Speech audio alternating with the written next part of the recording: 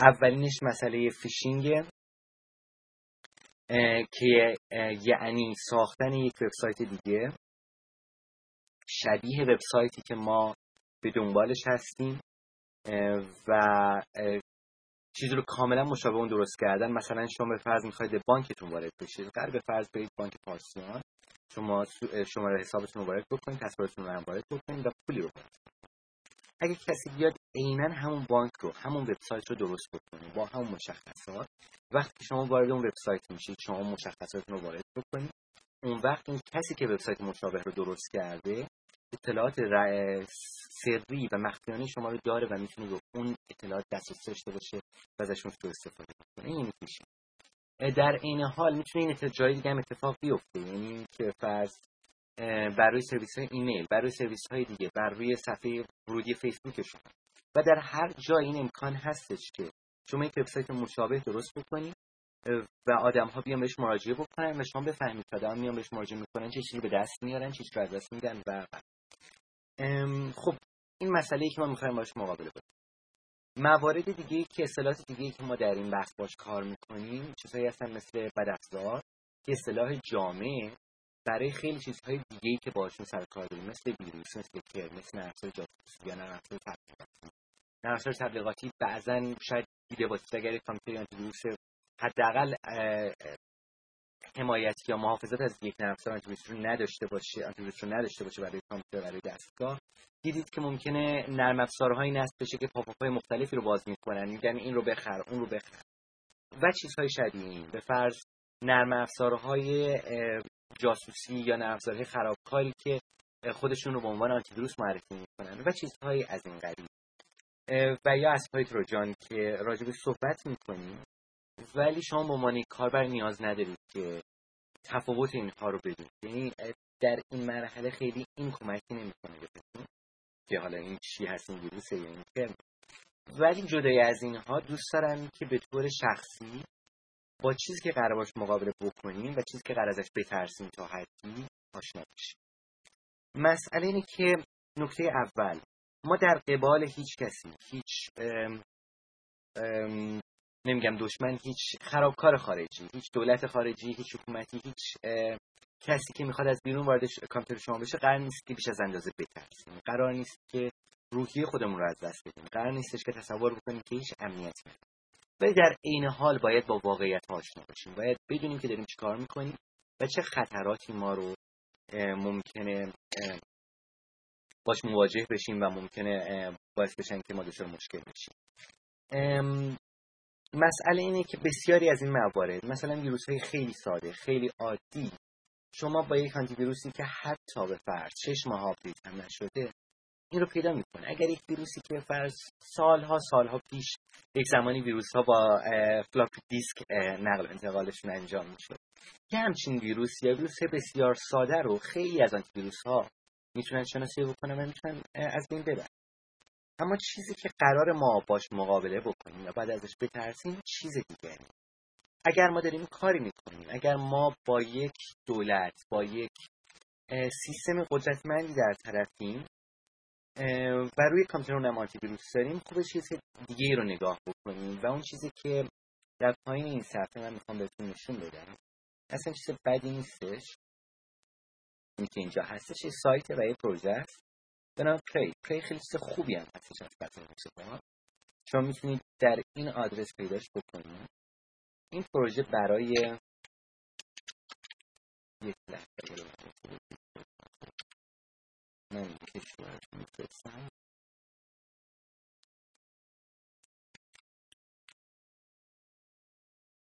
در اینجا لینکش رو داریم. این پروژه کارش اینه که کامپیوترها یا سیستم‌ها یا حتی موبایل‌هایی رو که گم میشن شناسایی بکنه. یعنی شما اگر کامپیوترتون رو دزدیدن، اگر این سیستم روش نصب شده باشه، این میتونه هر 20 دقیقه یک بار از صفحه کامپیوترتون عکس بگیره، از صفحاتی که باز عکس بگیره، با وبکم کامپیوتر شما یک عکس از کسی که پشتش نشسته بگیره.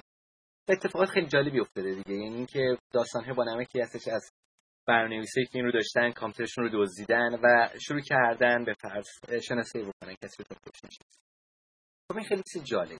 این نکته رو داشته باشید. حالا چرا راجع به این داریم صحبت؟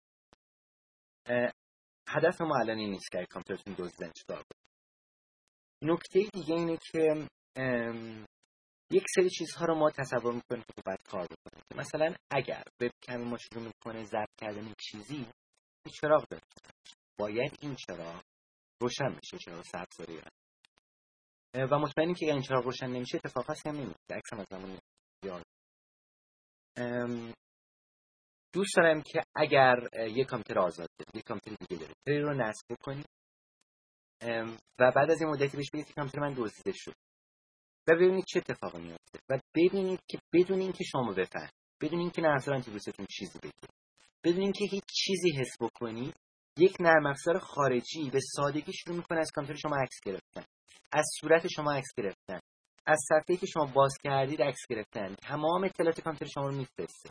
حتی اگر کامپیوتر شما به فرض این امکان رو داشته باشه، براوزر شما این امکان رو ساپورت بکنه، میگه که شما کجا دارید با کامپیوتر کار میکنید و این واقعا ترسناکه. این تجربه‌ای که خیلی خوبه امتحانش بکنید و ببینید که این چیزی که باید ازش تا حدی ترسید یا تا حدی باهاش مقابله کرد و این یک مقدار پیشرفته‌تر از بدافزارهای عادی، یک مقدار پیشرفته‌تر از کرم‌های ویروس عادی و این چیزی که هدف ماست باش مقابله کنیم. ما باید بدونیم که داره بر روی کامپیوترمون، بر روی دیتایی که از کامپیوترمون خارج میشه چه اتفاقی میفته، به کجا میره این دیتا. بله سال که برای لینوکس هم داره، تا اونجا که میدونم میتونم همین الان خدمتتون عرض کنم. بله برای لینوکس هم داره، برای اندروید هم داره، برای آی او اس هم داره، برای سیستم موبایل و میتونید این رو تست کنید. این چیز جالبیه و فقط هدف از معرفی اینه که یک مقدار با خطری که قراره تهدیدتون بکنه آشنا بشید، با نوعی که حکومت‌های مختلف یا سیستم‌های نظامی یا حکومت‌های خارجی یک سیستم رو طراحی می‌کنن و وارد کامپیوتر شما می‌کنن و این سیستم در 90% موارد توسط نرم افزارهای آنتی ویروس شناخته نمیشه، چون توسط یک نهاد بسیار عظیم درست شده، به فرض توسط چین تولید شده، توسط روسیه تولید شده و کاری که می‌کنه کپی کردن و فرستادن عکس هاست، یعنی فرستادن دکمه‌های کیبورد شماست توسط نرم افزار کلاگر و چیزهای از این قبیل آشنا بشید و بدونید که باید با چی مقابله. خب از این بگذریم. نه پرسید که نرم افزار با امنیت میشه؟ نه خیر، نرم افزار برای امنیت نیستش. این پروژه صرفاً برای ردگیری کامپیوترهای دزدیده شده است. خب مسئله اینه که حالا چجوری نرم افزارها نصب میشه؟ وقتی که میخوان کامپیوتر شما رو آلوده بکنن چجوری این کارو؟ خب ما تصور کردیم که شما کامپیوترتون رو اولا یک کلین اینستالیشن داشتیم. نمیدونم کسی یادش میاد لفظ کلین اینستالیشن رو، یعنی یک نصب وقتی کامپیوترمون رو فرمت میکنیم، وقتی از کامپیوترمون هارد دیسکمون کاملا مطمئنیم و یک سیستم عامل جدید اونجا نصب، یک سیستم عامل جدید نصب میکنیم و هیچ نرم افزاری نداریم که تصور کنیم نیست نرم افزار باعث میشه که این آلوده بشه. هیچ فایل کرکی هنوز نصب یا اجرا نکردیم که کامپیوترمون رو آلوده کنیم. ما یک کامپیوتر کاملا مطمئن داریم این کامپیوتر 100% پاکه یا به احتمال بالا و خب نرم افزار آنتی ویروسمون رو هم نصب کردیم. حالا این کامپیوتر قراره چجوری آلوده بشه؟ اگر شما یک نهاد بیرونی بدید، یک حکومت بدید، یک جای دیگه بدید، می‌خواستید کامپیوتر رو آلوده بکنید، چه راه؟ خب یکی از این راه‌ها اینه که شاید بتونید چند تا رو مثال بزنید. چجوری به نظرتون میشه مردم رو یا یک سری آدم‌های آفرین ایمیل مثلا دیگه چجوری میشه کامپیوتر رو آلوده کرد؟ فیسبوک فوق‌العاده است، چیزی که اتفاق میفته از طریق اپلیکیشن ها مثلا. کیلاگر، خب همین کیلاگر این هدفش، چجوری میتونید کیلاگر رو نصب بکنید؟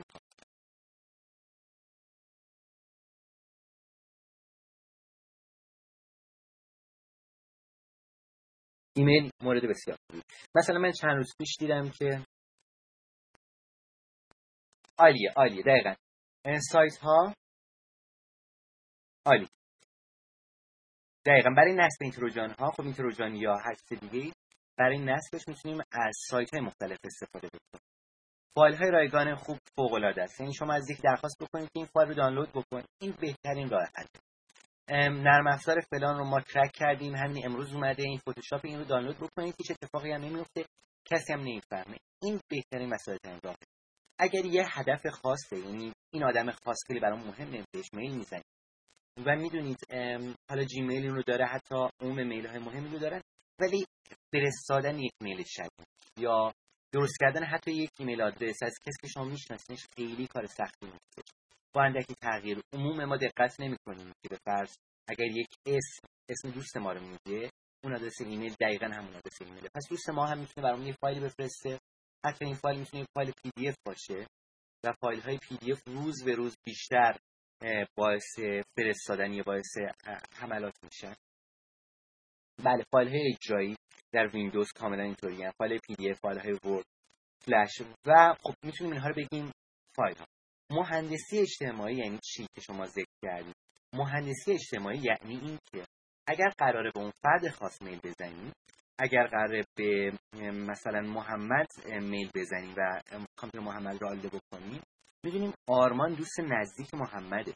نمیشه اگر از من که احسانم به فرض دامان هم میل دریافت کنه میگه تو کی هستی، اینو دانلود نمیکنه.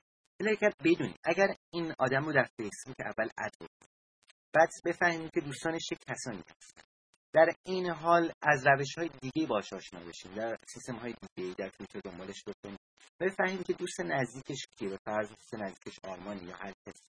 اون وقت از طریق ایمیل شبیه ایمیل آرمان و با نام آرمان بهش میل بزنیم.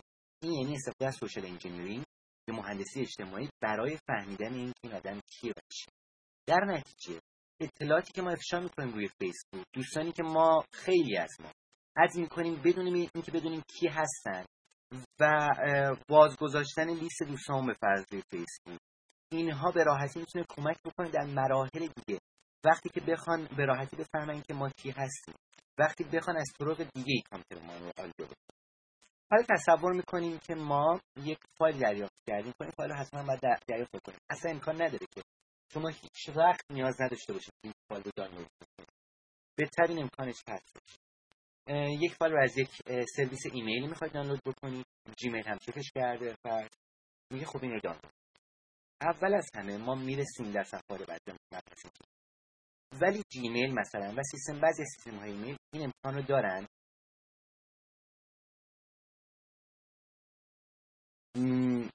اگه اجازه بدید سوال رو بزنیم برای آخر، معذرت میخوام من حرفم رو قطع میکنم و یک لحظه من یک توضیح کوتاهی بدم. من یک مبحث رو باز کردم در فروم که 3 تا سوال تا الان داشتش. اگر سوال بیشتری باشه حتما همه رو سعی کردم با هم جواب بدم، ولی اگر امکانش باشه یک مقدار صبر بکنیم و بعد سوالات رو همه رو با هم بپرسیم. در مورد کینگ و لورد من نمیتونم به قطعیت چیز رو بگم، ولی داخل این سی دی ها، داخل دیویدی ها من به شخصه فایل آلوده دیدم. نمیتونم بگم که به قصد گنجونده شده، ولی خب میتونم این رو حدس رو بزنم که بعضی از فایل های کرک از جای دیگه کپی شده، ولی اینکه با جای خاصی، با سیستم های دولتی، با نهادهای دولتی در تماس باشن به قطعیت نمیشه بود. ولی جدای از این شما این فایل رو دارید در هر صورت، فایل کرک یا فایلی که از هر جایی هستش و میخواید بدونید که چیکار باید باش بکنید. خب ما میرسیم به یک وبسایت فوق‌العاده. این سیستمی که شما باید باش آشنا بشید اگر هنوز باش کار نمی‌کنید. اگر هنوز باش آشنا نیستید واجبه که بره جزء سیستم کاریتون. ایمیل آدرسیه که این ایمیل آدرسی که اینجا می‌بینید باید در ایمیل آدرساتون باشه و این اپلیکیشن مخصوص ویندوز هم داره. من اپلیکیشن مخصوص ویندوزش رو می‌تونم براتون بفرستم لینکش رو.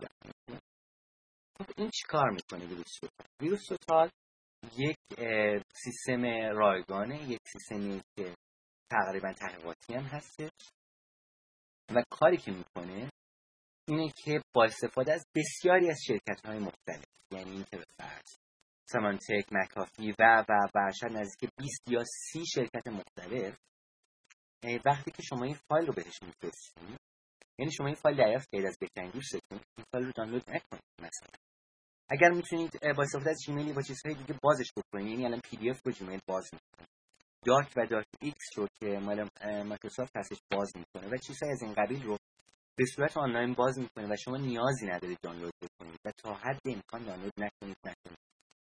ولی اگر احیانا فایلی که مجبورید دانلود بکنید، اون وقت کاری که میکنید اگر اون فایل کمتر از 32 مگابایته، تمام ایمیل رو پاک بکنید، فقط اتچمنت رو باقی بگذارید.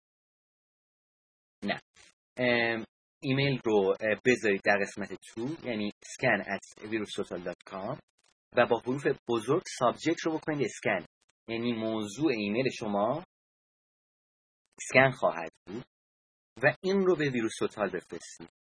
ویروس توتال شاید مثلا اگر خیلی فشار بر روی سرور سنگین نباشه 10 دقیقه تا 20 دقیقه به شما جواب میده و ریپورت گزارش چک کردن این فایل رو در 30 تا آنتی ویروس مختلف، چیزی در این قضیه در این حد منظورم 30 یا همین حدوداست، چک میکنه و برای شما میفرسته. بعضی موقع ها یک فایل یا یک خطر اینترنتی بسیار حرفه‌ای گنجونده شده در که از 30 تا 10 تاشون میگن 10 تا شناسایی میکنن و 20 تا دیگه چیزی رو شناسایی نمیکنن، ولی در هر صورت این میتونه به شما این اطمینان رو بده که این فایل مطمئنه. وقتی 30 تا آنتی ویروس میگن که این فایل مطمئنه، یعنی شما میتونید تا حد بالای اطمینان داشته باشید که این فایل امنه. من 2 تا لینک براتون میفرستم، هرچند به نیستیه ولی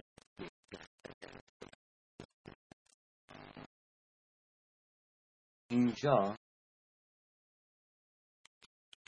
شما میتونید اپلیکیشنش رو نصب بکنید برای ویندوز.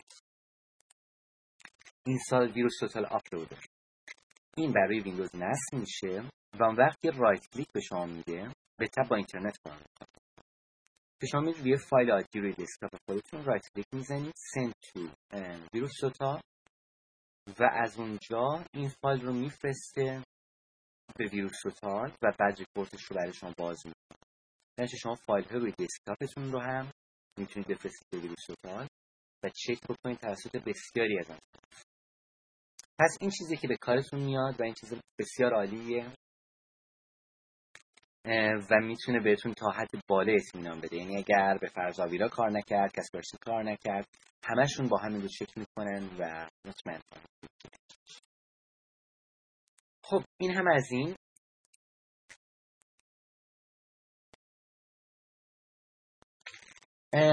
حالا آنتی ویروس همه چیزی نیست که شما، یعنی آنتی ویروس خب این سیستم قدیمیه که یک نحوه فکری قدیمیه که شروع میکنه یکی این فایل ها رو چک میکنه ببینه که چه فایل ها وجود داره چه فایل ها وجود نداره. ولی ما چیزهای دیگه هم نیاز داریم، مثلا این که فیشینگ رو راجع بهش صحبت کردیم، یعنی این که اگر به فرض یک سایت دیگه‌ای بودش که ما نباید چک می‌کردیم، نباید با اون URL می‌رفتیم و ما نمی‌دونستیم، ما به یک کسی، با یک نرم افزار نیاز داریم که بفهمه و چک بکنه و به اون بگه که آقا اینجا نباید بریم. اگر دید داره اتفاقات عجیبی میفته، دید داره به فرض سیستم عاملمون هی داره به جایی یه فایلی رو میفرسته، یه اطلاعاتی رو میفرسته که این مورد آخر تحلیل اکتشافیه ارتستیک اتکشن چیزی از این قبیل بود، این رو بفهمه و یه مواردی از این قبیل، یعنی بتونه رفتار کامپیوتر ما یا رفتار کاربر ما یا رفتار مرورگر ما رو بررسی بکنه، به ما امنیت بیشتری بده، مخصوصا وقتی که به اینترنت وصل. آنتی ویروس ما وقتی که آپدیت شد، اگر از اینترنت هم قطعش بکنیم میتونه شروع بکنه کامپیوتر رو. ولی وقتی ما در عرصه اینترنت هستیم دیگه امنیت ما وارد اون قسمتی شده که دفعه پیش گفتیم، مثل اینکه پولمون رو می‌خوایم از خونه ببریم به بانک تحویل بدیم. الان وارد خیابون ما نیازمند کسی یا چیزی هستیم که در خیابون موجود. شرکت‌های مختلف یک سری چیزهای مختلف درست کردن به نام نرم افزارهای اینترنت سکیوریتی پک یا چیزهایی که بر روی اینترنت به ما یک مقدار امنیت میدن یا از ما حمایت میکنن و از این قبیل میشه نرم افزارهای مختلف رو مثال زد. خب این امتحان مال همون، این آزمون یا ریسرچ یا تحقیق مال همون شرکت ایویه، مال همون مؤسسه است، ولی مال نرم افزارهای متفاوتیه. مثلا اگر به آویرا اینجا دقت بکنید، اینجا میبینید که آنتی ویروس آویرا نیستش، اینجا اینترنت سکیوریتیه و نرم افزارهای مشابه همه پک‌های اینترنت سکیوریتی هستن. توصیه اکثر کارشناسان امنیت اینترنت اینه که شما در کنار نرم افزار آنتی ویروس که نصب کردید، یک نرم افزار اینترنت سکیوریتی هم داشته باشید. در این حال بسیار مهمه که دقت کنید کدوم چیزها رو در کنار هم نصب میکنیم. چون بعضی موقع ها ممکنه با هم همساز یا سازگار نباشن، کامپتیبل نباشن و ممکنه با هم مشکل ایجاد بکنن برای سیستم عامل شما. به فرض آخرین، من به دقت نمیتونم بهتون بگم ولی میتونم بگم که آخرین بار ما اویرا داشتیم و کومودو که هر دو بسیار عالیه و مشکل ایجاد کردن و مجبور شدیم که زونالا رو نصب بکنیم. تا توضیح میدم راجع به هر دو اینها. ولی این رنکینگ و این ریسرچ مال 4 ماه متوالیه. بله توضیح میدم راجع به اینها. اگر اینترنت سکیوریتی داشته باشه پک شما که مشکلی نیستش و من در اینجا توصیه خاصی نمیکنم، فقط دارم میگم که باید به این هم دقت بکنیم و بعد میریم سر مبحث فایل. ولی در مورد این نمونه خاص بگم که اینجا الان چیزهای مختلف رو میبینیم. مثلا اینجا با بیت دیفندر شروع شده، دیتا، کسپرسی و موارد مختلف. اینجا چیزهای مختلف هستش، آویران اینجا و ایجی و مکافی نیست متاسفانه. این مال 4 ماه متوالیه بر روی فکر میکنم 200 کامپیوتر مختلف و با این کامپیوترها به سایت های آلوده مختلفی سر زدن و درصد آلوده شدن رو بررسی کردن. می‌بینید که بهترین نمونه اینجا بوده و به تپ اومده پایین، یعنی هر چقدر که سبسر بالاتره سیستم بهتر. حالا چیزی رو که بعد اینجا بدونیم نکته راجع به فایروال. فایروال رو احتمالاً عموم دوستان شنیدن یا میدونن. فایروال یا دیوار آتش برنامه‌هایی هستن که عموماً نه همیشه به طور دو جانبه، چه از بیرون چه از داخل کامپیوتر ما، چه ترافیک آوتکام یا اینکامینگ ترافیک ما رو کنترل می‌کنه. یعنی که یک نرم افزار حق نداره هر وقت که دلش خواست با هر جایی که خواست در تماس باشه. شما به فرض نرم افزار یعنی VLC رو دارید برای پخش ویدیو، نرم افزار بسیار خوبیه. این نرم افزار حق نداره هر وقت شبانه روز واسه به هر سایتی که خواست و هر چی رو خواست بفرسته. و در این حال هر کامپیوتر از بیرون حق نداره وصل بشه به سیستم ما و چیزی رو وارد کامپیوتر بکنه. این نکته جالبی نیست.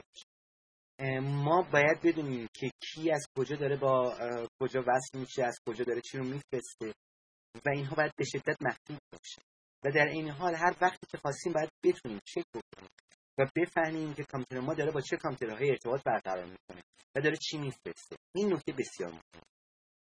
در این حال از فایروال‌های مرسوم در بازار که بعضا شما باهاش آشنایید و رایگان هم نسخه‌ای دارن و بسیار نمونه خوبی هستن، میتونید به کومودو اشاره بکنید و به زونالا. من همونطور که گفتم مدت هست کومودو استفاده کردم و با اویرا هم استفاده کردم، ولی این آخرین نسخه در کامپیوتر دیگه چک کردم مشکل داشت. الان نمیتونم قطعیت بگم، ولی خب زونالا بدون مشکل کار میکنه با اویرا. و شما در کومودو یا در اویرا میتونید ببینید که به طور حالا پیشرفته داخلش نرفتیم. اگر بعداً لازم شد میتونید اشاره بکنید، میتونیم راجع به اینها هم بگیم. این نکته مهمیه. به فرض اگر خواستید بفهمید که کامپیوتر شما آیا داره هر شب به فلان مرکز دیتا میفرسته، شما باید بتونید کومودوتون رو باز بکنید یا زون آلارمتون رو باز بکنید، ببینید در این لحظه کامپیوتر شما وقتی که تمام مرورگرها رو میبرید، وقتی اسکایپ رو میبندید، به طور مثال اسکایپ 100 تا کانکشن باز میکنه، همه چیز رو ببندید و این کامپیوتر و این زون آلارم رو باز بذارید، کومودو رو باز بگذارید و کانکشن هایی رو که بازار نگاه بکنید، ببینید داره به کجا متصل میشه، کیه که داره متصل میشه. اگر میگه که کور ویندوز شما، اگر میگه که این فایل از داخل سیستم عامل داره با فلان آی پی وصل میشه، این آی پی رو یادداشت بکنید برای کاغذ، بعداً برید چک بکنید برای مرورگر شما ببینید که این آی پی کجاست. اگر ویندوز شما داره به آی پی در برزیل وصل میشه، داره به آی پی در یک آی پی در اندونزی وصل میشه، این مشکوکه و داره هر شب بهش مثلا با یک پهنه باند بسیار بالا یک مسئله میفرسته، این نشانگری خطر.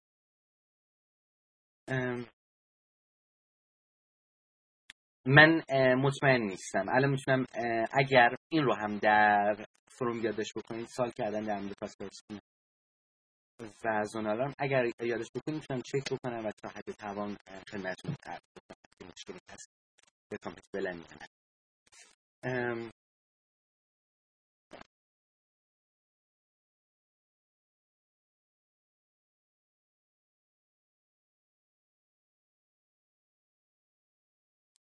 اگر اجازه بدید بقیه سوال‌ها رو در آخر بپرسیم اگر مشکل نیست. بله اگر بتونید بر روی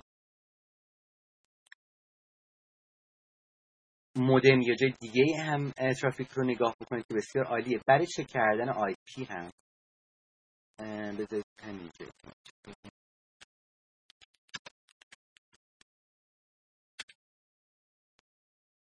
سایت بسیار زیادی هست. این سایت مثلا یک مثال. این سایت یک مثاله که میتونید چک بکنید و مواردی هست. میتونید آی پی رو اینجا بزنید و ببینید که آی پی از کجا. خب پس اوکی، مسئله فیلترینگ مسئله خاصی. نه طبیعیه که عموم چیزها فیلتر باشه. من تصور میکنم که تقریبا تمام دوستانی که اینجا حاضر هستن به نوعی دارن فیلترینگ رو دور میزنن. عالی. خب موارد دیگه ای رو معرفی میکنم. حالا مسئله دیگه ای در مورد خب ما اینجا اومدیم. خب در مورد فیلترینگ، یعنی اگر دوستان دارن از اینترنت عادی مخابرات استفاده میکنن میتونن مواجه با چیز دیگه بشن که کلا اصلا قضیه رو پیش نمیره. یعنی اگر شما به فرض داخل سایت آویرا میشید، اگر آویرا چیز مهمیه یا به فرض اگر اسکایپ چیز مهمیه که سال پیش این حرف پیش اومد که آیا نسخه که در اسکایپ که در داخل ایران دانلود میکنن نسخه تقلبی یا نه، که دوستی که اینو منتشر کرد و بعدن اسکایپ کرد به این دلیل که این صحت نداشت. ولی خب در هر صورت این امکان پذیره. یعنی که خب اول فکر کنیم که اینترنت چجوری کار میکنه. شما میشینید اینجا میزنید به فرض cnn.com یا farsnews.com یا نمیدونم توانا.org یا هر چیزی. این چجوریه؟ این مثل گرفتن یک شماره تلفنه. وقتی شما میخواید شماره تلفن یک آدم رو بگیرید، یه دوست نزدیکتون رو، قدیم ما 10 سال پیش 15 سال پیش هممون دفترچه تلفن داشتیم. دفترچه تلفن بزرگی داشتیم و همه خونه هم داشتن و نگاه. بعد نگاه می‌کردم ببینن که مثلا اقدس خانم، حسن آقا، این شماره تلفنش چنده؟ دفتر نگاه می‌کردید، شماره تلفن رو پیدا می‌کردید و زنگ. الان شماره تلفنمون رو چجوری نگاه می‌کنیم؟ از داخل فونبوک موبایلمون نگاه می‌کنیم و از اونجا چک میکنیم و حسن آقا رو به فرض بهش زنگ میزنیم، آرمان یا پژمان یا علیرضا رو پیدا میکنیم بهشون زنگ میزنیم. ولی مسئله اینه که شماره علیرضا رو من دارم و شما نداریم و این فونبوک ها مسئله بسیار شخصی هست. در نتیجه اگر من دارم علیرضا زنگ میزنم میتونم مطمئن باشم که این شماره رو من چک کردم، این شماره قابل است. در هر صورت چیز حوصله سربریه. هر بار شما میخواید به فرض به فلان جا زنگ بزنید، به نکسل سواد آموزی زنگ بزنید و زنگ بزنید 118 شماره رو بگیرید. هر وقت میخواید به فلان بیمارستان زنگ بزنید باید شماره‌اش رو بگیرید و این خیلی وقت گیره. حالا تو سیستم اینترنت هم هر کامپیوتری و هر سروری در متصل به اینترنت یک آی پی داره. یه مبحث راجع به آی پی مجازی و حقیقی که واردش نمیشیم و تصور میکنیم که سرور ما یک آی پی حقیقی داره که شماره است. یک شماره است که اینجوری تعریف میشه 212.168 مثلا 160. خب حالا برای این که ما بتونیم به این سرور وصل شیم که این سرور به فرض سایت توانا رو هاست کرده داره بهمون نشون میده، ما باید شماره‌اش رو داشته باشیم. خب این خیلی حوصله سربر و خیلی سخته که همه این شماره رو حفظ باشن، به زنگ بزنن 118 این شماره رو بگیرن و ما گفتیم که یه سیستمی داشته باشیم که اینها رو نابود. خب یعنی گفتیم که اگر شما زدید توانا اینجوری تایپش کردید 2 تا ای داشت و چیزای شکلی این متصل بشه به این آی پی اینجا. خب حالا این رو باید از کی بپرسیم؟ اولا به این چی میگن؟ به این میگن DNS، یعنی چیزی که جیمیل رو برای شما وصل میکنه به این شماره. خب در نتیجه جیمیل، حالا جیمیل مبحث کاملا جدا است به این دلیل که متصل به سرورهای مختلفی و خیلی پیچیده طراحی شده به یک سیستم ابری بسته ولی خب تصور می‌کنید یه سایت بسیار ساده است، یه سایت خیلی ابتداییه و یک آی پی خیلی خاص داره. اینجا کپی می‌کنید و وصل میشه به اینجا. خب اینو از کی بپرسیم؟ اول از همه اینم دوباره داستان بسیار طولانیه ولی ما نمیریم خیلی داخلش. بله سوال کردن که اگر DNS رو نداشته باشید، اگر سایت آی پی خاص داشته باشه شما میتونید بهش وصل بشید. مثلا الان دوباره یک چیز بزنیم احتمالاً فیلتر خواهد بود. مثلا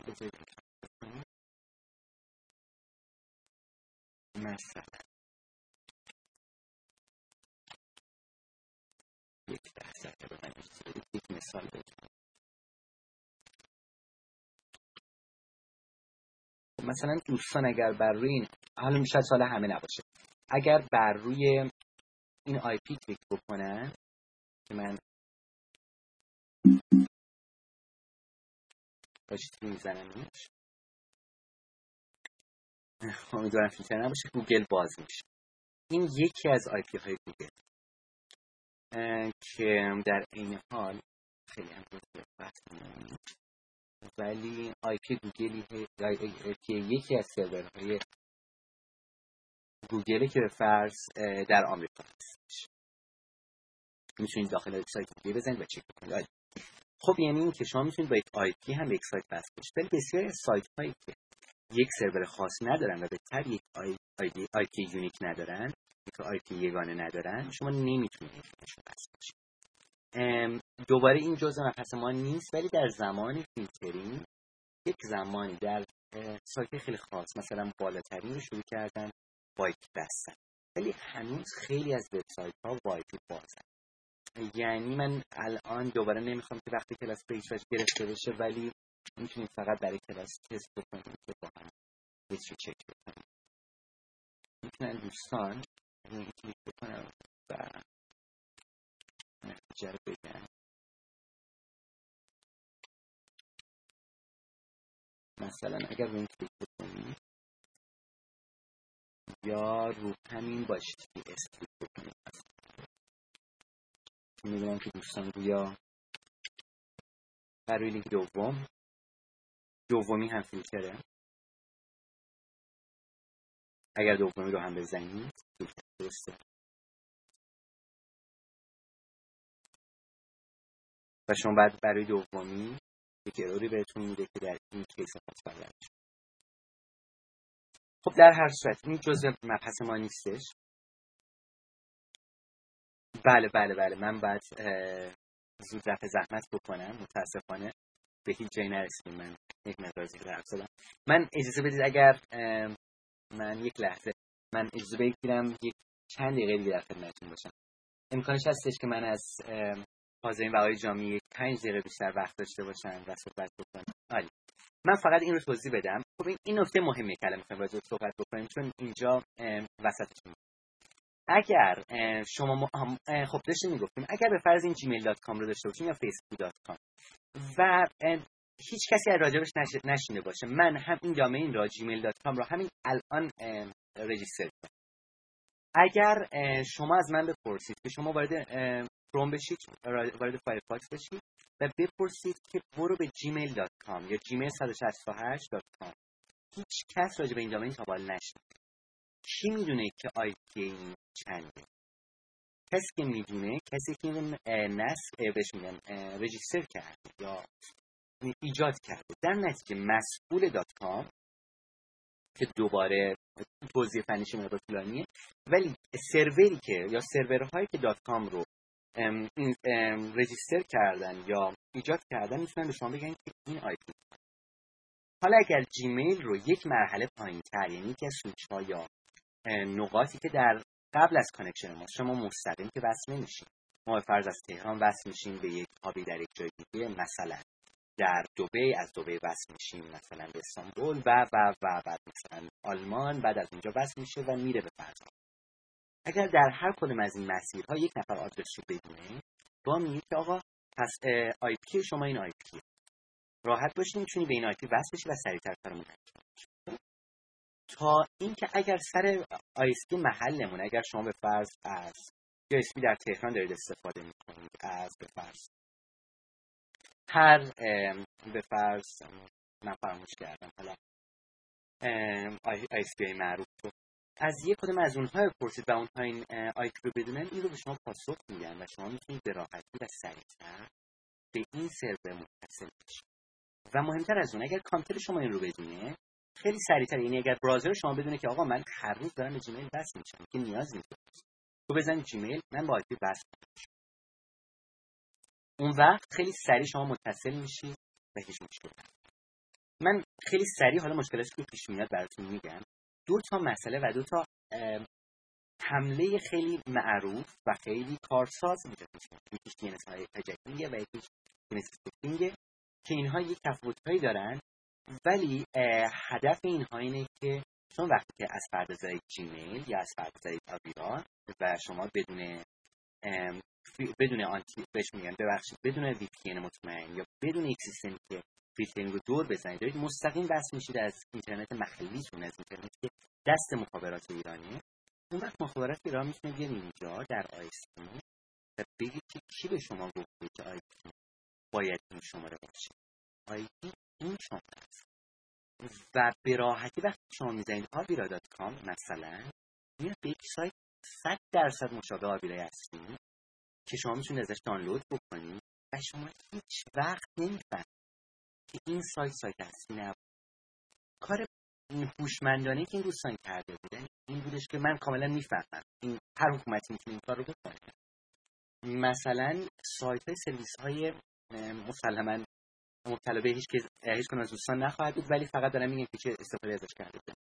سایت های سیستم های نهادهای جاسوسی که شرکت کشورهای بیگانه رو فیلتر نکرده بودن و کاربر یا کسی که میخواست باشون تماس داشته باشه بهشون وصل میشد، حتی میتونست بهشون ایمیل بفرسته، ولی سایتی که بهش متصل میشد سایت واقعی نبود، بلکه سایت جعلی بود که مشابه سایت اصلی اینجا درست شد و کاربری که از هیچ جا خبر نداشت از اینجا به اینجا متصل شد و اطلاعاتش به طور کامل به دست نهادهای امنیتی داخل مملکت است.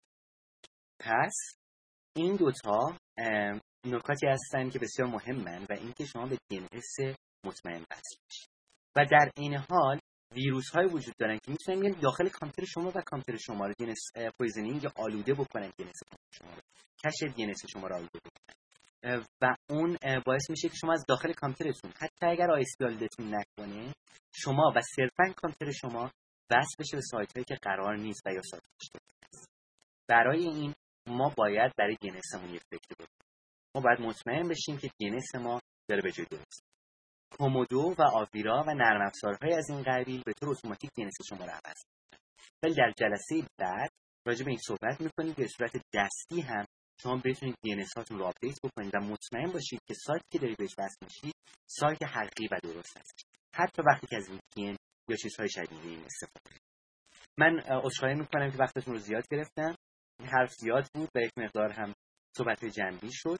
من در خدمتتون هستم اگر دوستان اجازه بدن برای چند دقیقه پرسش پاسخ و بعد از اون هم در خدمت سوالات شما خواهم بود در فروم و خوشحال میشم که حرفاتون رو بشنوم.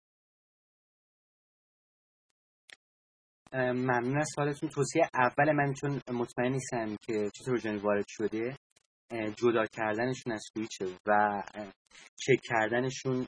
من مطمئن نیستم که اولا از چه نورتونی داره استفاده میکنه، نورتونشون آپدیت میشه یا نه، ولی نورتون رو زیاد نمیتونم توصیه بکنم و تصور میکنم که اگر این لینک رو یک سال رو در فروم باز بکنید میتونم براتون لینک چیزهای دیگه رو بفرستم که به صورت آنلاین کامپیوتر رو چک بکنن اگر مشکل اینترنت ندارید، که توسط یک آنتی ویروس دیگه هم کامپیوترتون چک بشه و مطمئن بشید که امن هستش.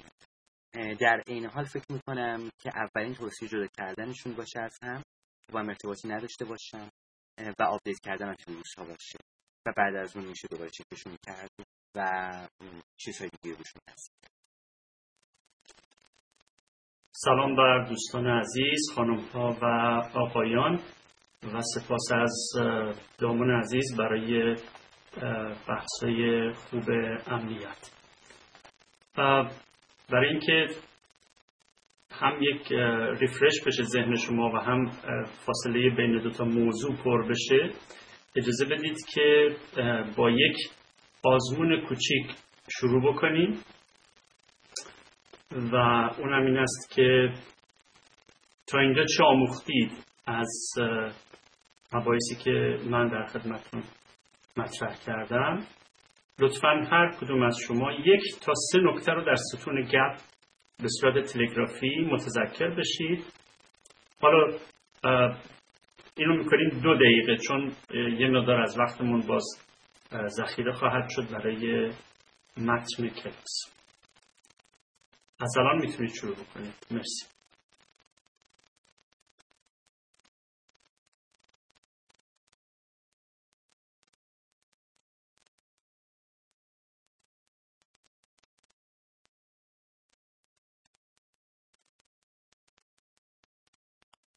دقت کنید که هر شرکت کننده 1 بار بیشتر جواب نده که من بتونم در واقع نکات مهم را از دید شما پیدا بکنم.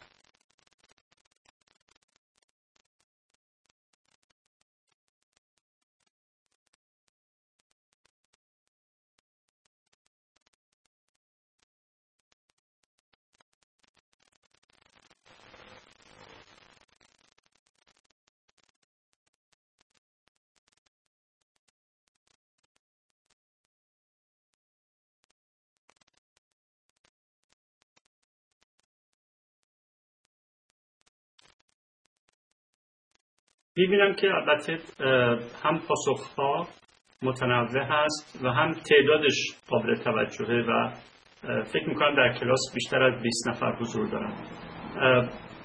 بنابراین برای من این سوال پیش میاد که دوستان چرا در فروم فعال نیستن؟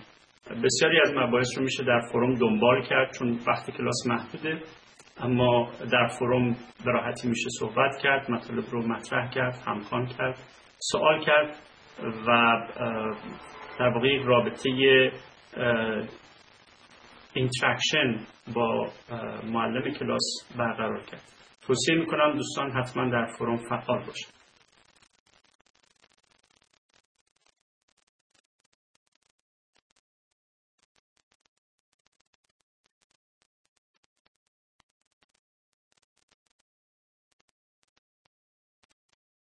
خب این که فروم فیلتر باشه البته یک نکته جدید است برای من و باید یه فکری براش کرد و یا یک راه جانشینی فکر کرد که بشود با دوستان یک رابطه فعال داشت. بسیار خوب، ممنون از همه دوستانی که نظراتشون رو نوشتن. حالا خواهش من این است که این 1 تا 3 نکته رو که در ستون گپ به صورت تلگرافی نوشتید به 5 نکته برسونید و به زبان و بیان خودتون و با استناد به درس گفتارهایی که تا امروز دریافت کردید به عنوان تکلیف کلاس بعدی بنویسید. یعنی بین پایان جلسه امشب تا روز چهارشنبه امیدوارم که این یادداشت‌های شما رو دریافت بکنم و طبعاً باز برای هر شخصی، هر کسی 1 پست باید ایجاد بشه، یعنی هر کسی در پست خودش بنویسه و لطفاً وقتی 1 پستی رو می‌نویسید چه در این مورد چه در موارد دیگه، اگر در پاسخ به سوالی در کلاس و فعالیتی هست که از شما خواستم همون اول توضیح بدید که این پست در مورد فعالیت کلاس 4 هست، در مورد اون چه از این دوره تا اینجا آموختیم، یا مثلا این پست در پاسخ به فعالیت کلاسی برای نوشتن یک پست وبلاگی هست. همون اول روشن بکنید که به کدوم سوال دارید پاسخ میدید یا به کدوم فعالیت دارید پاسخ میدید. این خیلی مهمه.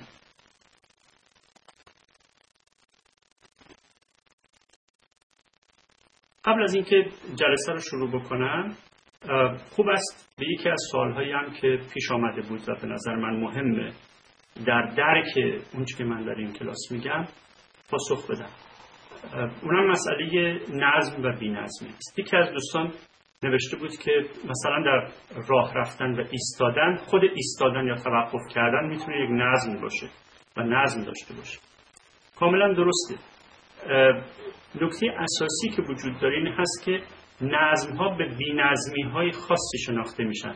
یعنی نظم میتونه از یک بابت نظم باشه به نسبت یک نظم دیگر بی‌نظمی باشه. بنابراین یک شبکه بی‌پایانی از نظم و بی‌نظمی وجود داره. نکته که توی این درس ها مهمه این است که اون چیزی که من میگم علاقمندم شما رو هدایت بکنه به سمت زایا دیدن منطق واقعیت و نه جامد دیدن. یعنی اینطور نیستش که فکر کنید که خب حالا مثلا آقای جامی 4 تا متر و معیار دست ما داده و اینها دیگه الان همه چیز رو حل و فصل میکنن. مهم نیست جامی میده یا چه کسی دیگری میده، هیچ وقت هیچ متر و معیاری جامد نیست. و اگر متر و معیار رو جامد گرفتی، چه پیغمبر باشه، چه مارکس باشه، چه پدر مادر باشه، چه مدرسه باشه، چه معلم باشه، هر کس باشه، وقتی این متر و معیار او رو گرفتید و جامدش کردید یا به شکل جامد ازش استفاده کردید، حتما از واقعیت دور خواهید شد و از شناخت دور خواهید شد. مسئله اصلی این است که شناخت اصولاً یک امر زایا هست. اون چی که من میگم علاقمندم شما رو به این سمت ببره که درک بکنیم که شناخت یک امر زایا و پویا هست، یک امر جامد نیست. بنابراین اون چیزی هم که از صحبت من استنباط میکنید قابل باز شدن هست، قابل تحلیل هست، قابل مناقشه هست و با تجربه خودتون شما باید اونو بسنجید تا به شناخت واقعیت کمک کنید. یک نکته اساسی است که امیدوارم به او توجه داشته باشید.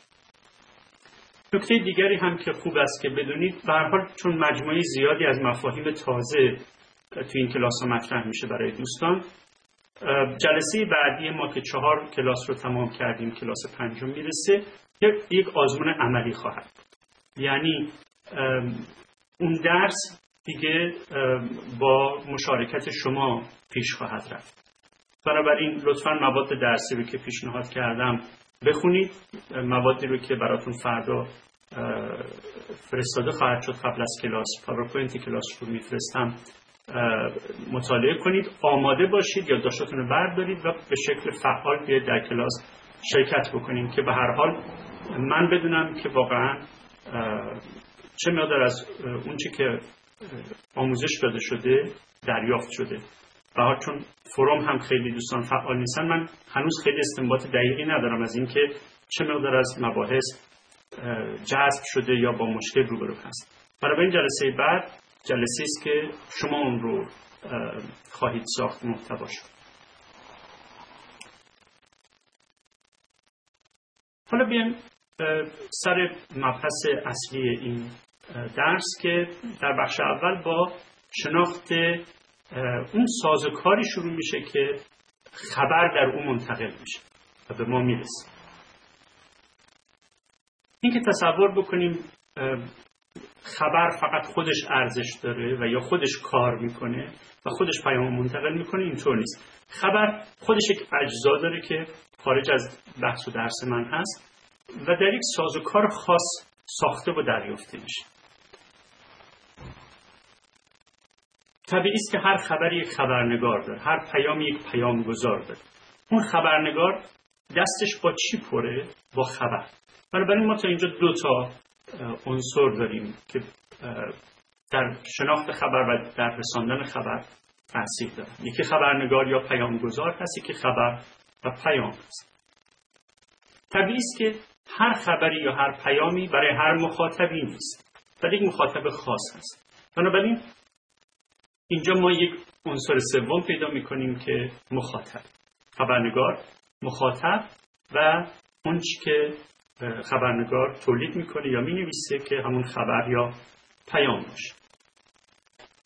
بسیار ما مخاطب داریم، خبرنگار داریم و خبر داریم. اگر یک فضایی برای انتقالش نداشته باشیم، طبعاً باز کار ما ناقص خواهد. این است که ما نیازمند رسانه هستیم.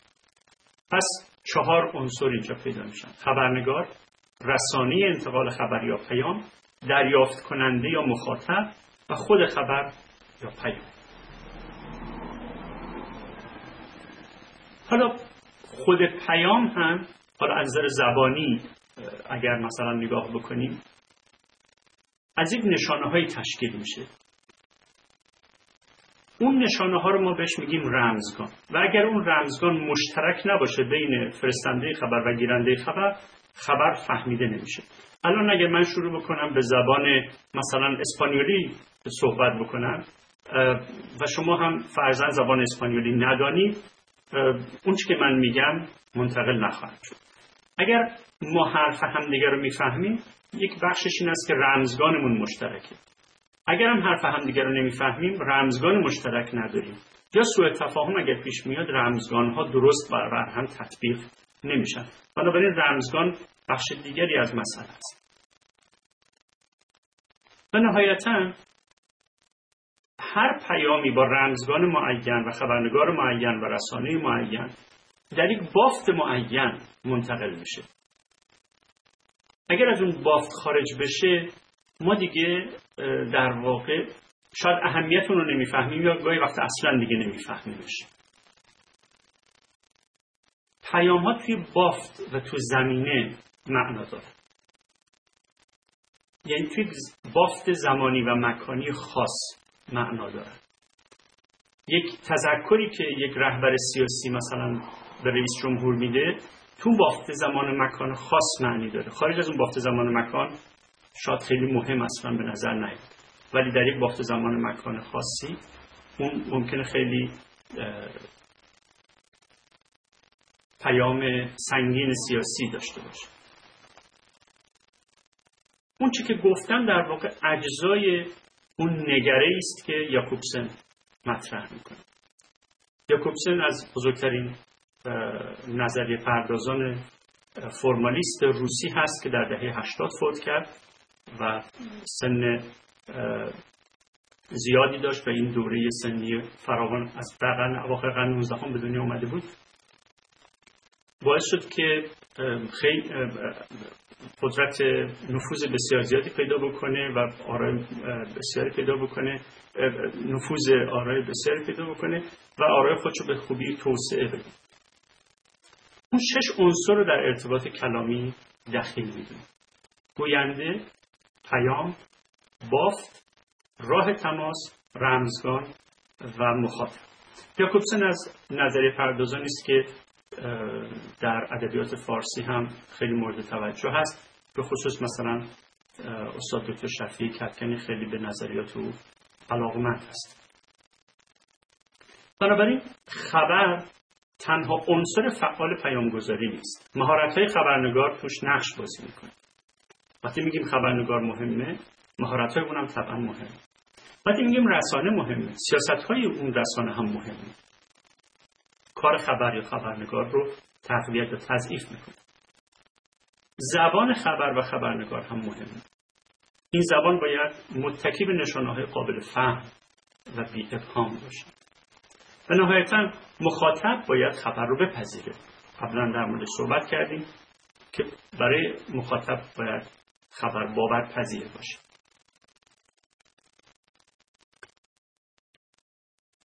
حالا بیایم سراغ یک نمونه. این عکسی است که مدعی است لیلا حاتمی در کنار عادل فردوسی‌پور در بازی‌های المپیک لندن شرکت داشت. این عکس واقعی هست یا جعلی؟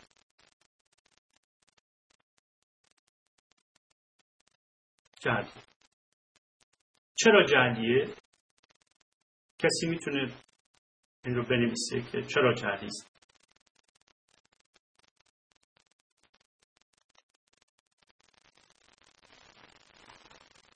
بسیار خوب. یکی از دوستان میگه که معلومه فتوشاپ. خب در واقع اگر ما بگیم که فتوشاپ هست، یعنی داریم از یک درک رسانه‌ای استفاده میکنیم برای نقد این عکس. اون چیزی که من میگم در واقع بهش گفته میشه سواد رسانه‌ای. ما با یک سواد رسانه‌ای معین به این عکس نگاه میکنیم یا عکس‌های مثل این و تشخیص میدیم که این عکس جعلی هست و بنابراین ازش استفاده نمی‌کنیم و بهش اعتماد نمی‌کنیم. پس سواد رسانه‌ای به چه کار میاد؟ من از 4 شروع می‌کنم، یعنی از پایان این 4 مورد کاربری سواد رو اشاره می‌کنم که به نظر من مهمه و اون این است که طعمه ضد خبرها و مانورها و بازی‌های طراحی شده نشیم.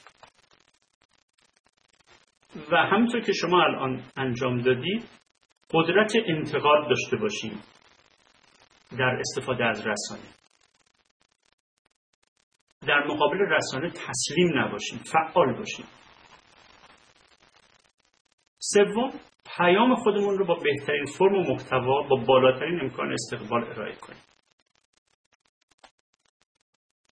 دوم، اصل تولید اطلاعات انبوه از سوی انبوه تولید کننده هست. ما باید یاد بگیریم که چگونه راه خودمون از توی این 1000 توی تولید کنندگان پیدا بکنیم. و نهایتاً اصل اعتماد به رسانه‌های بزرگ گذشته است. اینکه فکر کنیم اونا همه چیز رو چک کردن و بهترین خبر و قابل اعتمادترین خبر به ما دادن. به علاوه از زاویه دیگه نگاه بکنیم، از اصل مرزشویی رسانه‌های بزرگ از مخاطبم گذشته. اینکه فکر کنیم اونها آگاهانه در پی مدیریت اذهان ما هستند.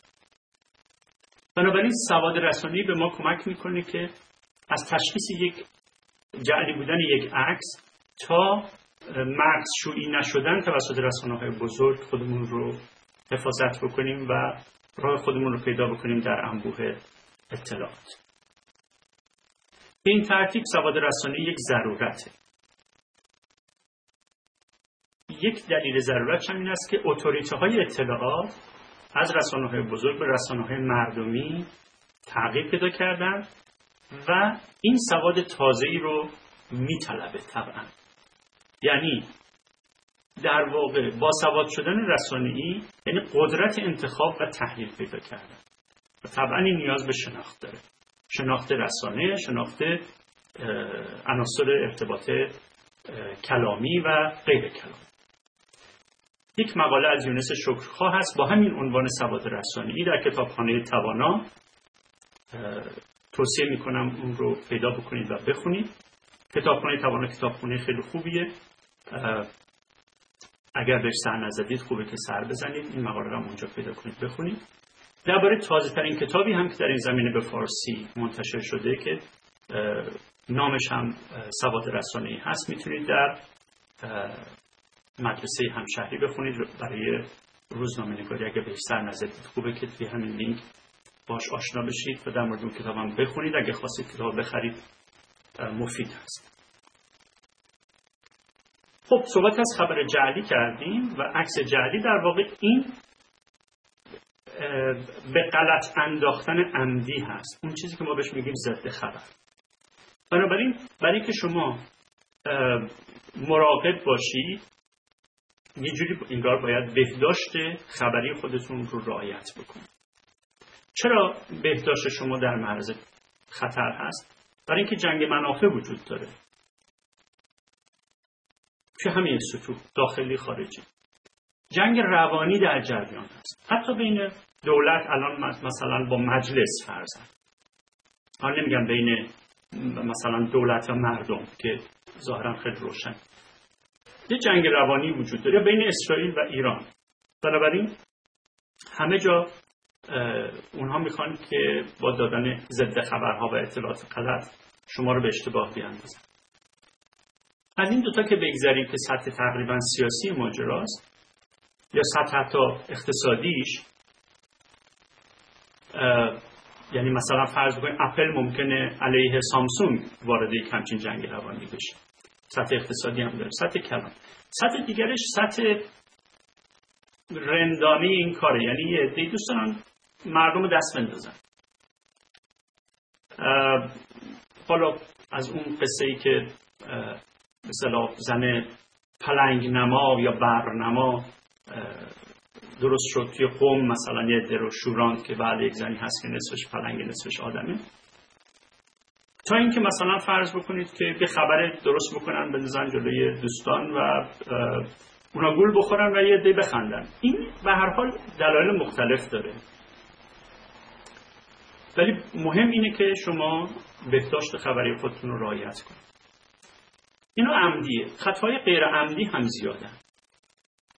گاهی مشکل خبرنگار هست، خبرنگار بنزه کافی دقت نکرده یا سواد اون بحث رو نداشته، بنزه کافی رفته مصاحبه کرده، نکته اساسی رو نپرسیده، یا مشکل دریافت هست، مخاطب درست نمیگیره پیام رو. و گاهی وقتا هم مسئله این است که ما اصلا خبری وجود داره و نمیبینیمش، اهمیت شد متوجه نمیشه.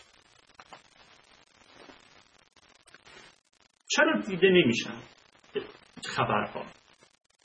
اول اگه بخوایم بپرسیم چرا رسانه ها نمیبینن، 2-3 نکته رو باید بهش توجه داشته باشیم. یکی این که خبرگزاری و خبردهی، خبررسانی همیشه امر گزینشی، یعنی خبررسانی و خبرگزاری همیشه خبرگزینی هست. چرا؟ برای اینکه شما به سادگی نمیتونید همه خبرها رو پوشش بدید. وقتی نمیتونید پوشش بدید باید انتخاب بکنید. وقتی انتخاب میخواید بکنید اون سیاست رسانه‌ای شما دخالت میکنه. پس بنابراین بعضی از خبرها رو میذارید کنار یا نمیبینید به اصطلاح. به علاوه خبرگزاری‌ها گرایش‌های حرفه‌ای دارن، سیاسی، اقتصادی، ورزشی، سینمایی. هر خبرگزاری خبرهای قابل پوشش رو، همه خبرهای قابل پوشش رو قاعدتاً نخواهد داشت. شما باید بدونید که تو این بازار کدام غرفه برید برای دریافت کدام خبر. توی هر غرفه‌ای همه چیز پیدا نمیشه. بعضی جاها ممکنه سوپرمارکت باشه، خبرهای بیشتری توش وجود داشته باشه، ولی تقریباً میشود گفت که کمتر خبرگزاری وجود داره که بتونه همه خبرها رو پوشش بده. یعنی عملاً این اتفاق افتاده. یه جور تقسیم کار وجود داره. حالا نه تنها رسانه ها نمیبینن یا نمیتونن ببینن یا نمیتونن پوشش بدن، شبکه‌های اجتماعی هم ظاهراً یه همچین موقعیتی داره. شبکه‌های اجتماعی هم گزینش خبر میکنن. شبکه‌های اجتماعی گاهی وقتا میبینید دوستان گله میکنن از همدیگه که چرا فلان خبر در فیسبوک مورد توجه قرار نگرفت. روندهایی که توی فیسبوک دخالت میکنه منجر به انتخاب خبرهای خاص میشه و باز هم اونجا همه خبرها دیده نمیشه. چرا خبرها دیده نمیشه؟ یکیش روزمره شدن و اصلا مهم نیست که چقدر اون حادثه مهمه. متاسفانه خبرهای بمبگذاری تو عراق و پاکستان یک همچین وضعیتی داره. شما دیگه عادت کردید به اینکه این خبرها رو بشنوید، به اینکه این خبرها رو ایگنور کنید، بی‌اعتنایی بکنید بهش. حالا اگر برای مثال، امیدوارم هیچ وقت اتفاق نیفته، ولی اگر یک بمبی در میدان آزادی منفجر بشه، هیچ کس هم کشته نشه، خبر یک خواهد شد. برای اینکه تازه است، برای اینکه روزمره نیست، برای اینکه هر روز اتفاق نمیفته. بنابراین روزمره شدن ارزش خبری رو میاره پایین. این یک. دیگه بدیهی پنداشتن. تصور بعضی از خبرنگارا یا پیامگذاران یا اکتیویست‌ها این است که خب این رو که همه میدونن. تصور این که همه میدونن باعث میشه شما خبر رو جدی نگیرید. مثلا اینکه خب پارازیت از تهران فرستاده میشه، اینو همه میدونن. ولی اگر شما شک بکنید که آیا واقعا از پارازیت از تهران فرستاده میشه، اون وقت میرید دنبال یه گزارش تنظیم کردن این که واقعا پارازیت از کجا مثلا داره پخش میشه. بیان که همه میدونن آنتی بیوتیک نباید مصرف کرد زیاد.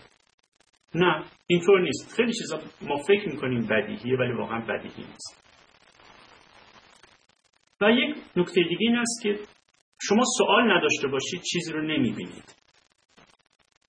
بنابراین خبرهای محیط زیست برای خبرنگاری که مسئلهش محیط زیست نیست دیده نمیشه.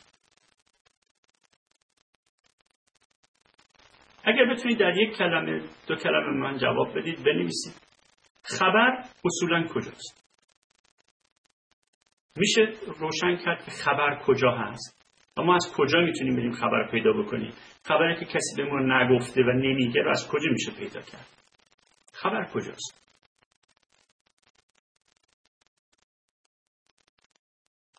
یکی از دوستان میگه هر جا میتونه باشه. خب خبر همه جا هست. درست. منابع معتبر.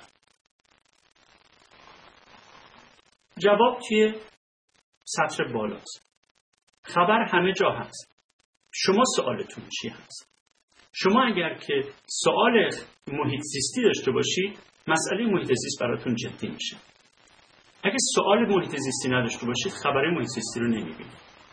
اگر راجع به مثلا بازار فروش فیلم سوال نداشته باشید، دنبالش نمیرید. اگر راجع به بازار بورس سوال داشته باشید، دنبال اون میرید.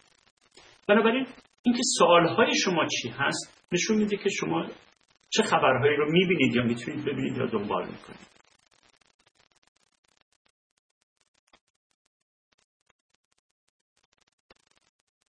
حالا خبر خودش به تنهایی هم کافی نیست. داشتن سبک و کلاس خیلی مهمه.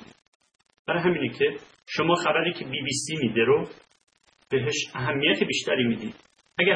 اگر همون خبر رو تابناک بده مثلا. یا یک سایت داخلی بده.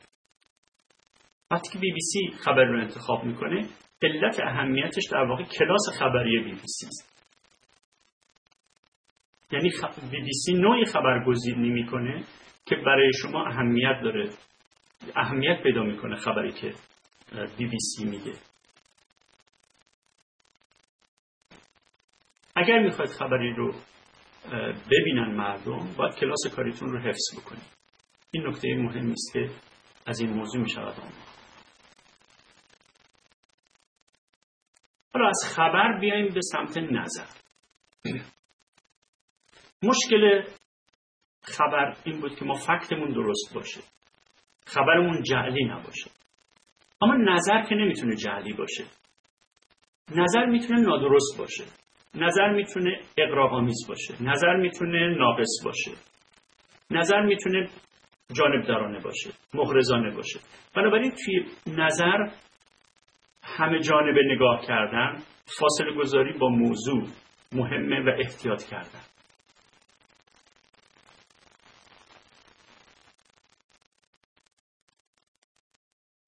یکی از چیزایی که مثلا توی نظرها دیده میشه اینه که ما مرتب انرژی منفی ندیم.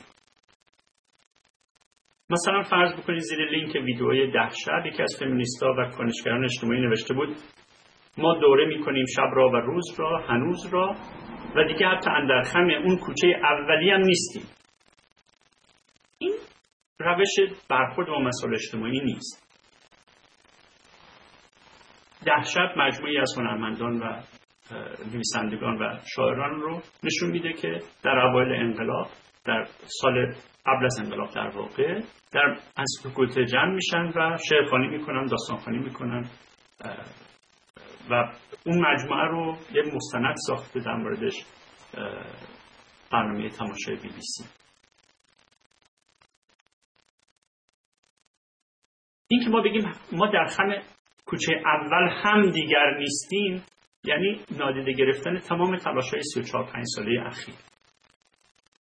و این راه یک کنشگر اجتماعی است. یا یه نفر دیگه دیدم نوشته با اشاره به سکوت مردم در مورد فراخوان الله اکبر گفتن در طی اجلاس سران، نوشته سکوت بره‌ها. این توهین کردن به مردم هست. این موضع گرفتن در مقابل یک مسئله اجتماعی نیست. ما باید روشن بکنیم که اگر مردم به فراخوان الله اکبر جواب نمیدن دلیلش چیه؟ خیلی علمی و با دقت بررسی بکنیم که چه مشکلی وجود داره. ولی اینکه شما مردم رو بگید اگه به دعوت شما جواب ندادن بگید شما سکوت برها میکنید و اگر آمدن بگید شما قهرمان هستید، این روش درستی نیست. نه مردم رو باید به اصطلاح ناز کرد و نه باید تو سرشون زد. باید با مردم رابطه درست بر مبنای اصول جامعه شناختی داشت. نکته دیگر این است که حالا از این قبیل انرژی منفی دادن‌ها تاب و شکنی‌های خیلی افراطی است. اینجا از پرویز جاهد نکته رو میارم که در فیسبوکش نوشته بود که ای کسانی که دارید هدایت و گلشیری و بهرام صادقی و ابراهیم گلستان و فروغ و نیما و دیگران رو میسوزانید. میدانم که قصد تاب و شکنی دارید و میخواهید از ادبیات و هنر ایران اسطوره زدایی کنید. اما آیا خودتان پیشنهاد تازه‌ای دارید که جایگزین کنید؟ لطفاً قبل از سوزاندن این آثار پیشنهادهای بکرتان را به ما معرفی کنید. این خیلی خیلی نکته مهمی است. شما باید به عنوان کنشگر اجتماعی باید حواستون باشه که جامعه داره یک سرمایه‌هایی است. سرمایه‌های فرهنگی داره، سرمایه‌های اجتماعی داره. اینها رو نباید همینجور آسان و ارزان از دست داد. نقد همیشه میتونید بکنید، ولی نفی کردن کار خردمندانه‌ای نیست و به نتیجه‌ای که شما میخواید نمیرسه. یعنی از نظر پرگماتیستی هم درست نیست. نکته دیگه که میشود توصیه کرد در خصوص نظر دادن اینه که به کانتکست توجه داشته باشید. کانتکست در واقع با درک انضمامی مربوط میشه. درک انضمامی یعنی که شما ظرف زمان و مکان هر عمل و هر حرف رو بشناسید. اگر بیاد حرفای شریعتی رو که توی زمان و مکان خاصی گفته شده رو الان نقد بکنید که چرا این حرفا رو زده، فارغ از اون کانتکست حتما به خطا میرید. و اگر حرفای مثلا فرض بکنید که یک متفکر غربی رو بیارید در تهران بخواید عمل بکنید، باز هم به خطا میرید. نکته اساسی این است که کانتکست ها رو درست بگیریم. من یک مثال خیلی ساده بزنم. یه موقعی تیس الیوت شاعر بزرگ بریتانیا گفته بود که من انجیل زیاد میخونم و خب راستن میگه توی شعراش خیلی تأثیر انجیل رو میشود دید. خب یک سری از شاعران و روشنفکران در ایران هم شروع کردن به توصیه کردن به اینکه انجیل بخونید. به نظر من راه درست رو بین همه اونها سهراب سپهری رفت که شروع کرد به خوندن قرآن. اگر الیوت انجیل میخونه برای یک مسیحی درسته و برای یک مسلمان درستش این است که قرآن رو بخونه. این تفاوت مسئله است. شما اگر حرف الیوت رو از توی کانتکست مسیحی بریتانیایی بیارید توی کانتکست ایرانی عیناً عمل بکنید، در واقع یه خطای دید دارید، خطای فرهنگی دارید. مسئله کانتکستش اینه که شما باید قرآن رو بخونید، یعنی متون مقدس خودتون رو بخونید و رابطه باش برقرار بکنید، چنان که سهراب سپهری کرد و توی 8 کتابش اینو می‌بینید. مثلا در سوره تماشا. از بین خبرهای اخیر فکر کردم شاید بد نباشه این مسئله جوان ایرانی که تو ناسا کار میکنه رو ببینید. خبر رادیو فردا رو اگر ملاحظه بکنید در واقع خیلی خارج از کانتکسته، یعنی فقط موهای این دانشور مورد توجه قرار گرفته و لاغه. این هم یک جور بیرون بردن مسئله از داخل یک کانتکست معین است.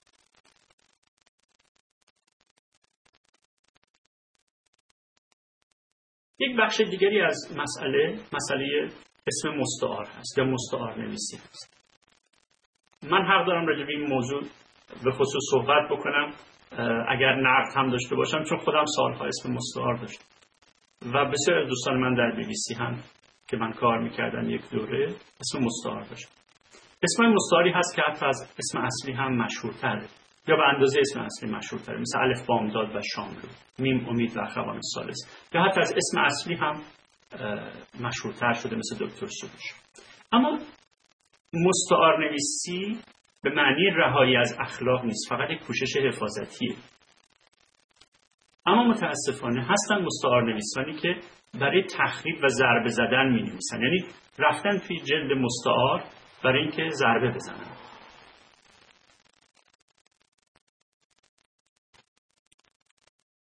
از مستعارنویسای خوب وبلاگستان میشه اشاره کرد به زیتون، مخلوق، نسوان مطلقه و ایمایان و خیلی دیگه. و اگر مستعارنویسای فحاش رو میخواید بشناسید، بعد نیست یک سری بزنید به بالاترین و سایت خود نیست. بیایم سراغ یک مسئله دیگه که خیلی اهمیت داره. گفتیم اطلاع رسانی از همه چیز غیر ممکنه. یک دلیلش هم این است که آدم همه جور سوال نداره. این یک مسئله است. حتی 10 نفرم دور هم جمع بشید 10 تا مجموعه سوال داریم. باز از همه سوالها برای پوشش دادن همه خبرها در واقع برخوردار نیست. اطلاع رسانی از اون مطالب گزینش شده هم باز با خبر دادن صرف کافی نیست. مثلا به سبک و کلاس هم اشاره کرد. اما یک نکته اساسی وجود داره و این که چجوری خبرمون رو بنویسیم یا پیاممون رو بنویسیم در اختیار بگذاریم که جذاب باشه. انگیزه ایجاد بکنیم برای خواندن، کلیک کردن، گوش کردن، دیدن پیام ما. بالاخره ما می‌نویسیم برای اینکه خونده بشه. انگیزه مخاطب از کجا میاد؟ خودمون رو جای یک هیئت ژوری، هیئت منصفه توی یک دادگاه بگذاریم. توی دادگاه طرفای متهم، دادستان و وکیل مرتب دارن صحبت میکنن تا نظر هیئت منصفه رو تغییر بدن نسبت به وضعیت متهم. اونا چیکار میکنن؟ میگن فلان چیز که گفته شده واقعیت نداشته، دروغ بوده. مثلا در مورد ما مثل عکس لیلا حاتمی، ما به هیئت منصفه یا به مخاطبان عمومی داریم میگیم که باور نکنید که لیلا حاتمی در کنار فردوسی پونه نشسته باشه، دلایلش هم این هست. یا تقابل ادعا و سابقه‌ای که نافی اون هست. وکلا خیلی از این استفاده میکنن. شما یه ادعایی رو مطرح میکنید، مثلا میگید که فرض بکنید که من یک جراح هستم و او سعی میکنه که ثابت بکنه که شما در سابقتون جراحی نیست. مثلا توی عالم خبر مثلا فرض بکنید رهبر ایران میاد میگه که دانشجویان حزب الله کار خوبی نکردن رفتن به سفارت. خب بلافاصله در واقع کاری که ما میکنیم این است که به سابقه امر مراجعه میکنیم و میبینیم که در واقع آقای خامنه‌ای فرصت‌های بسیاری داشته برای اینکه موضعش رو دقیق‌تر و سریع‌تر و به موقع بگه و اجازه نده که به مسئله به یک بحران ختم بشه. که یک رهبری بذاره بحران پیش بیاد، سفارتی بسته بشه و بعد از مدت‌ها بیاد بگه کار خوبی انجام نشد، این یک اظهار نظری نیستش که کسی اون رو بتونه جدی بگیره. بنابراین تقابل ادعا و سابقه خیلی مهمه. یا کندی و سرعت، مثل بحث زلزله است. یکی از مسائل انگیزه ایجاد کردن تو مسئله زلزله این است که وقت داره از دست میره، باید سرعت عمل داشت. بنابراین اینها ایجاد انگیزه میکنه برای اینکه ذهن مخاطب رو درگیر میکنه. به یه عبارت دیگر انگیزه از تنش میاد. یعنی از مقابله یک امر با یک امر دیگر. اینجوری ذهن ما بهتر میفهمه، اینجوری ذهن ما درگیر میشه. اما یادتون باشه تنش باید به اندازه کافی باشه، مثل آتش تو آشپزخونه است. اگه زیاد بود غذا رو میسوزونه، کم بود غذاتون ناپخته در میاد. بنابراین یک هندسه وجود داره توی تنش که این رو باید دقیق رعایت کرد. شما میتونید کارتونای مانا نیستانی رو از این بابت ملاحظه بکنید، یا اولین نامه‌های نوریزا. چرا نامه‌های بعدش رو استثنا می‌کنیم؟ کسی میتونه یک دو کلمه بنویسه؟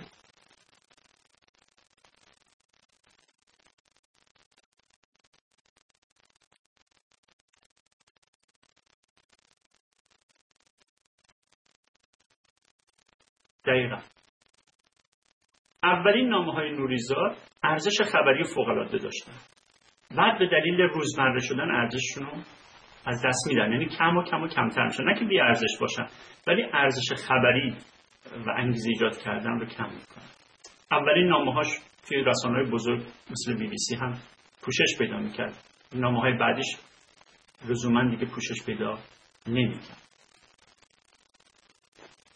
پس اون چیزی که ما به عنوان یک کنشگر میتونیم پیدا بکنیم این است که میتونیم مسیر گزارشمون رو، مسیر پیامگذاریمون رو روی تنش‌ها تعریف بکنیم. یعنی یک استراتژی کار رسانه‌ای باید باشه که اون جایی که تنش وجود داره، مثلا در مدیریت و سیاست و فرهنگ، اون رو زیر ذره بین بگذاریم و گزارش بکنیم. اینجوری گزارش موفق‌تری خواهیم داشت. مثلا نگاه بکنید به وضعیت سوء مدیریت در ادغام 2 مؤسسه مالی. وقتی این مؤسسه رو ادغام می‌کردن درست فکر نکردن به حال مشتریان و یک همچین وضعیتی درست شده که توی خبری که اینجا در این اسلاید براتون آوردم میتونید ببینید. رئیس عمومی بانک مرکزی میگه که در حال حاضر هنوز فرایند ادغام 2 مؤسسه هنوز تکمیل نشده، بنابراین مؤسسه قوامین که یکی از این 2 مؤسسه هست نمیتونه پاسخگوی همه مطالبات مؤسسه اعتماد ایرانیان یعنی مؤسسه دوم باشه. این سوء مدیریته. این یعنی ندانم کاری. این جایی است که در واقع حقوق مردم زیر پا گذاشته میشه. جایی است که شما میتونید توش دخالت کنید.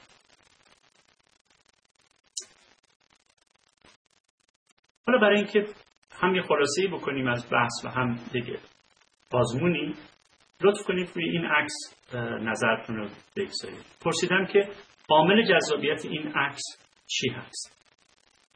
زیبایی، تضاد، جوانی یا زاویه‌ای؟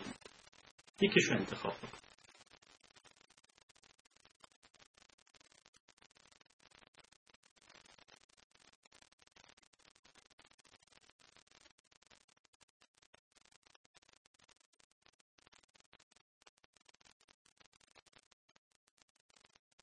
می‌بینم که توافق بیشتری وجود داره سر اینکه جذابیت این عکس که یک پیرزنی است و یک زن جوان زیبا در تضاد است. این جذابیت عکسه. پس ببینید توی عکس هم شما مسئله تنش رو دارید. یعنی اینجا اون عکاس به خوبی از مسئله تنش یا تضاد یا تقابل استفاده کرد و پیامش رو رسونده.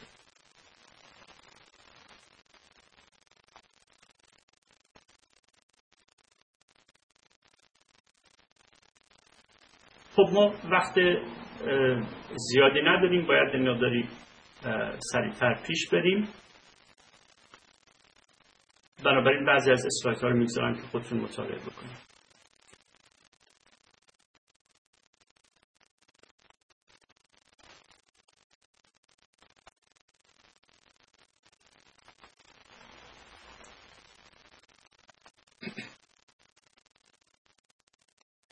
رسانه‌های محبوب شهروندان الان در واقع این رسانه‌ها شدن: وبلاگ، یوتیوب، فیسبوک، توییتر، موبایل، بلوتوث. مسئله اصلی اینه که برای چه کاری از کدام رسانه باید استفاده کرد. این اون چیزی که باید توی انتقال پیام توجه داشته باشید. قبلا گفتم که رسانه مهمه در انتقال پیام شما. اگر پیام شما نیازمند ویدیو هست، اون رو باید از طریق ویدیو منتقل کرد. اگر نیازمند متن تحلیلی هست، باید از طریق متن تحلیلی واردش شد. اگر نیازمند روایت شخصی هست، باید با روایت شخصی بهش نزدیک شد. همینطور چیزهای دیگر. در آخر کلاس یه چند نکته کوتاه عرض میکنم راجع به موبایل. موبایل در واقع یه زمانی فقط نقش تلفن داشت، تلفن همراه، اما بعد به صدا و تصویر و پیام و اینها مجهز شد. امروز در واقع به نظر من در سطح عمومی موبایل به کشکول تبدیل شده، اون چیزی که در سنت ما داشتیم، و عمدتاً سر خنده و یادگاری است. یعنی مردم عادی معمولاً برای این دوتا کار ازش استفاده میکنن، منهای البته بحث اون ارتباط که اصلش هست. نگاه بکنید، مثلا فرض بکنید یه حجم باور نکردنی از پیامک میتونه توی ایران ارسال بشه در یک روز. مثلا 1,760,000,000 پیامک در روز فطر از طریق 2 اپراتور اصلی در ایران رد و بدل شده. بنابراین میتونیم بگیم فرهنگ پیامکی الان وجود داره در عرصه موبایل، مثل فرهنگ وبلاگی. و تو اون فرهنگ پیامکی طنز خیلی چشمگیر هست. صحبتی که من میکنم پیامک‌های رسمی و بازرگانی و گاه گمراه کننده رو در بر نمیگیره. بیشتر منظور من طبعا پیامک‌های مردمی و خودمانی هست.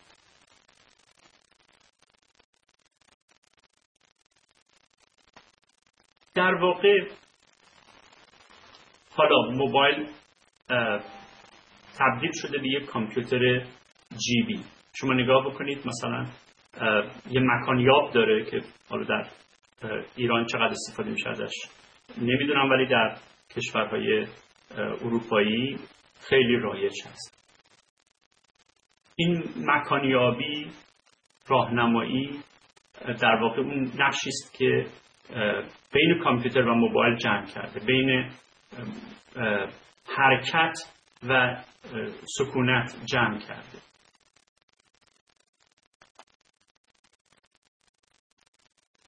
اون نکته که از نظر ما اهمیت داره این است که موبایل یه نقش کنترلی خیلی خاصی پیدا کرده.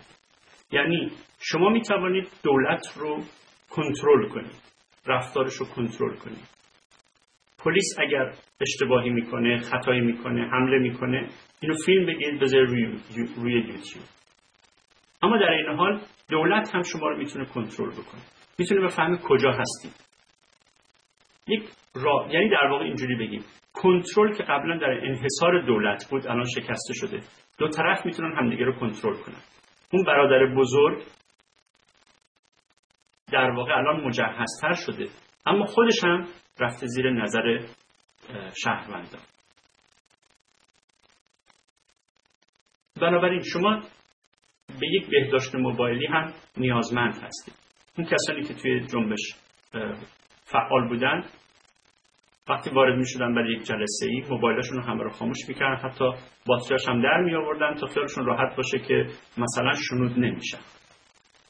اما خیلی ساده است. اگه در خطر هستید یه موبایل ساده انتخاب بکنید، موبایل اینترنت دار انتخاب نکنید، یا استفاده از موبایل رو محدود بکنید، مثل کاری که کنشگران سبز میکردن.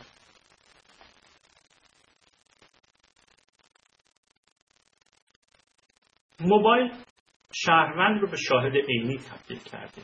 این یک مسئله است که تو این سالها رشد کرده و به نتیجه رسیده. یادمون باشه اگر شاهد عینی وجود نداشت قطع ندا هیچ وقت ثبت و جهانی نمیشد. چیزی که بعداً ما توی کشورهای دیگه در بهار عربی دیدیم. ولی در این حال نکته اساسی این است که ضمنی که شاهد عینی بودن خیلی لذت بخشه و بسیار قدرت مهمی است که موبایل به مردم عادی میده، اما همین موبایل رو به یک رسانه پرخطر هم تبدیل میکنه. زیرا دیگه مثل بقیه رسانه ها شما توی خانه نیستید و توی عرصه خصوصیتون نیستید، با موبایل ناچارید بیرون باشید، تو خیابون باشید و این شما رو در معرض دید قرار میده. بنابراین میشه گفت که موبایل یک رسانه پرخطر هست و برای استفاده از او در کار کنشگری باید بسیار مراقب بود. نه اینکه نمیشه استفاده کرد، حتما میشه استفاده کرد و حساسیتی هم که مقامات امنیتی مثلا در جریان تظاهرات نشون میدن به موبایل و موبایل ها رو قطع میکنن، خودش نشان دهنده قدرت موبایل در انتقال پیام و جمع کردن مردم است. ولی همزمان اسباب دردسر و خطر برای کنشگران هم هست. بحثم رو اینجا به پایان میبرم. چند دقیقه 4-5 دقیقه از کلاسمون وقتش گذشته و اگر نکته‌ای باشه در فروم دنبال خواهیم کرد. خواهش من این است که لطفاً برای این جلسه فعالیتی رو که خواستم ظرف 2 روز آینده انجام بدید و به هر حال اگر که فروم هم بسته است ما باید راهی داشته باشیم تا اونچه که از شما می‌خوایم دریافت بکنیم تا بتونیم ارزیابی بکنیم. و اگر به هر حال مشکلی دارید فراموش نکنید که کمکاری خودتون یا ارتباط نداشتن با فروم رو باید در جلسه بعد به شکل فعال جبران بکنید. همین و متشکرم. خدا نگهدار.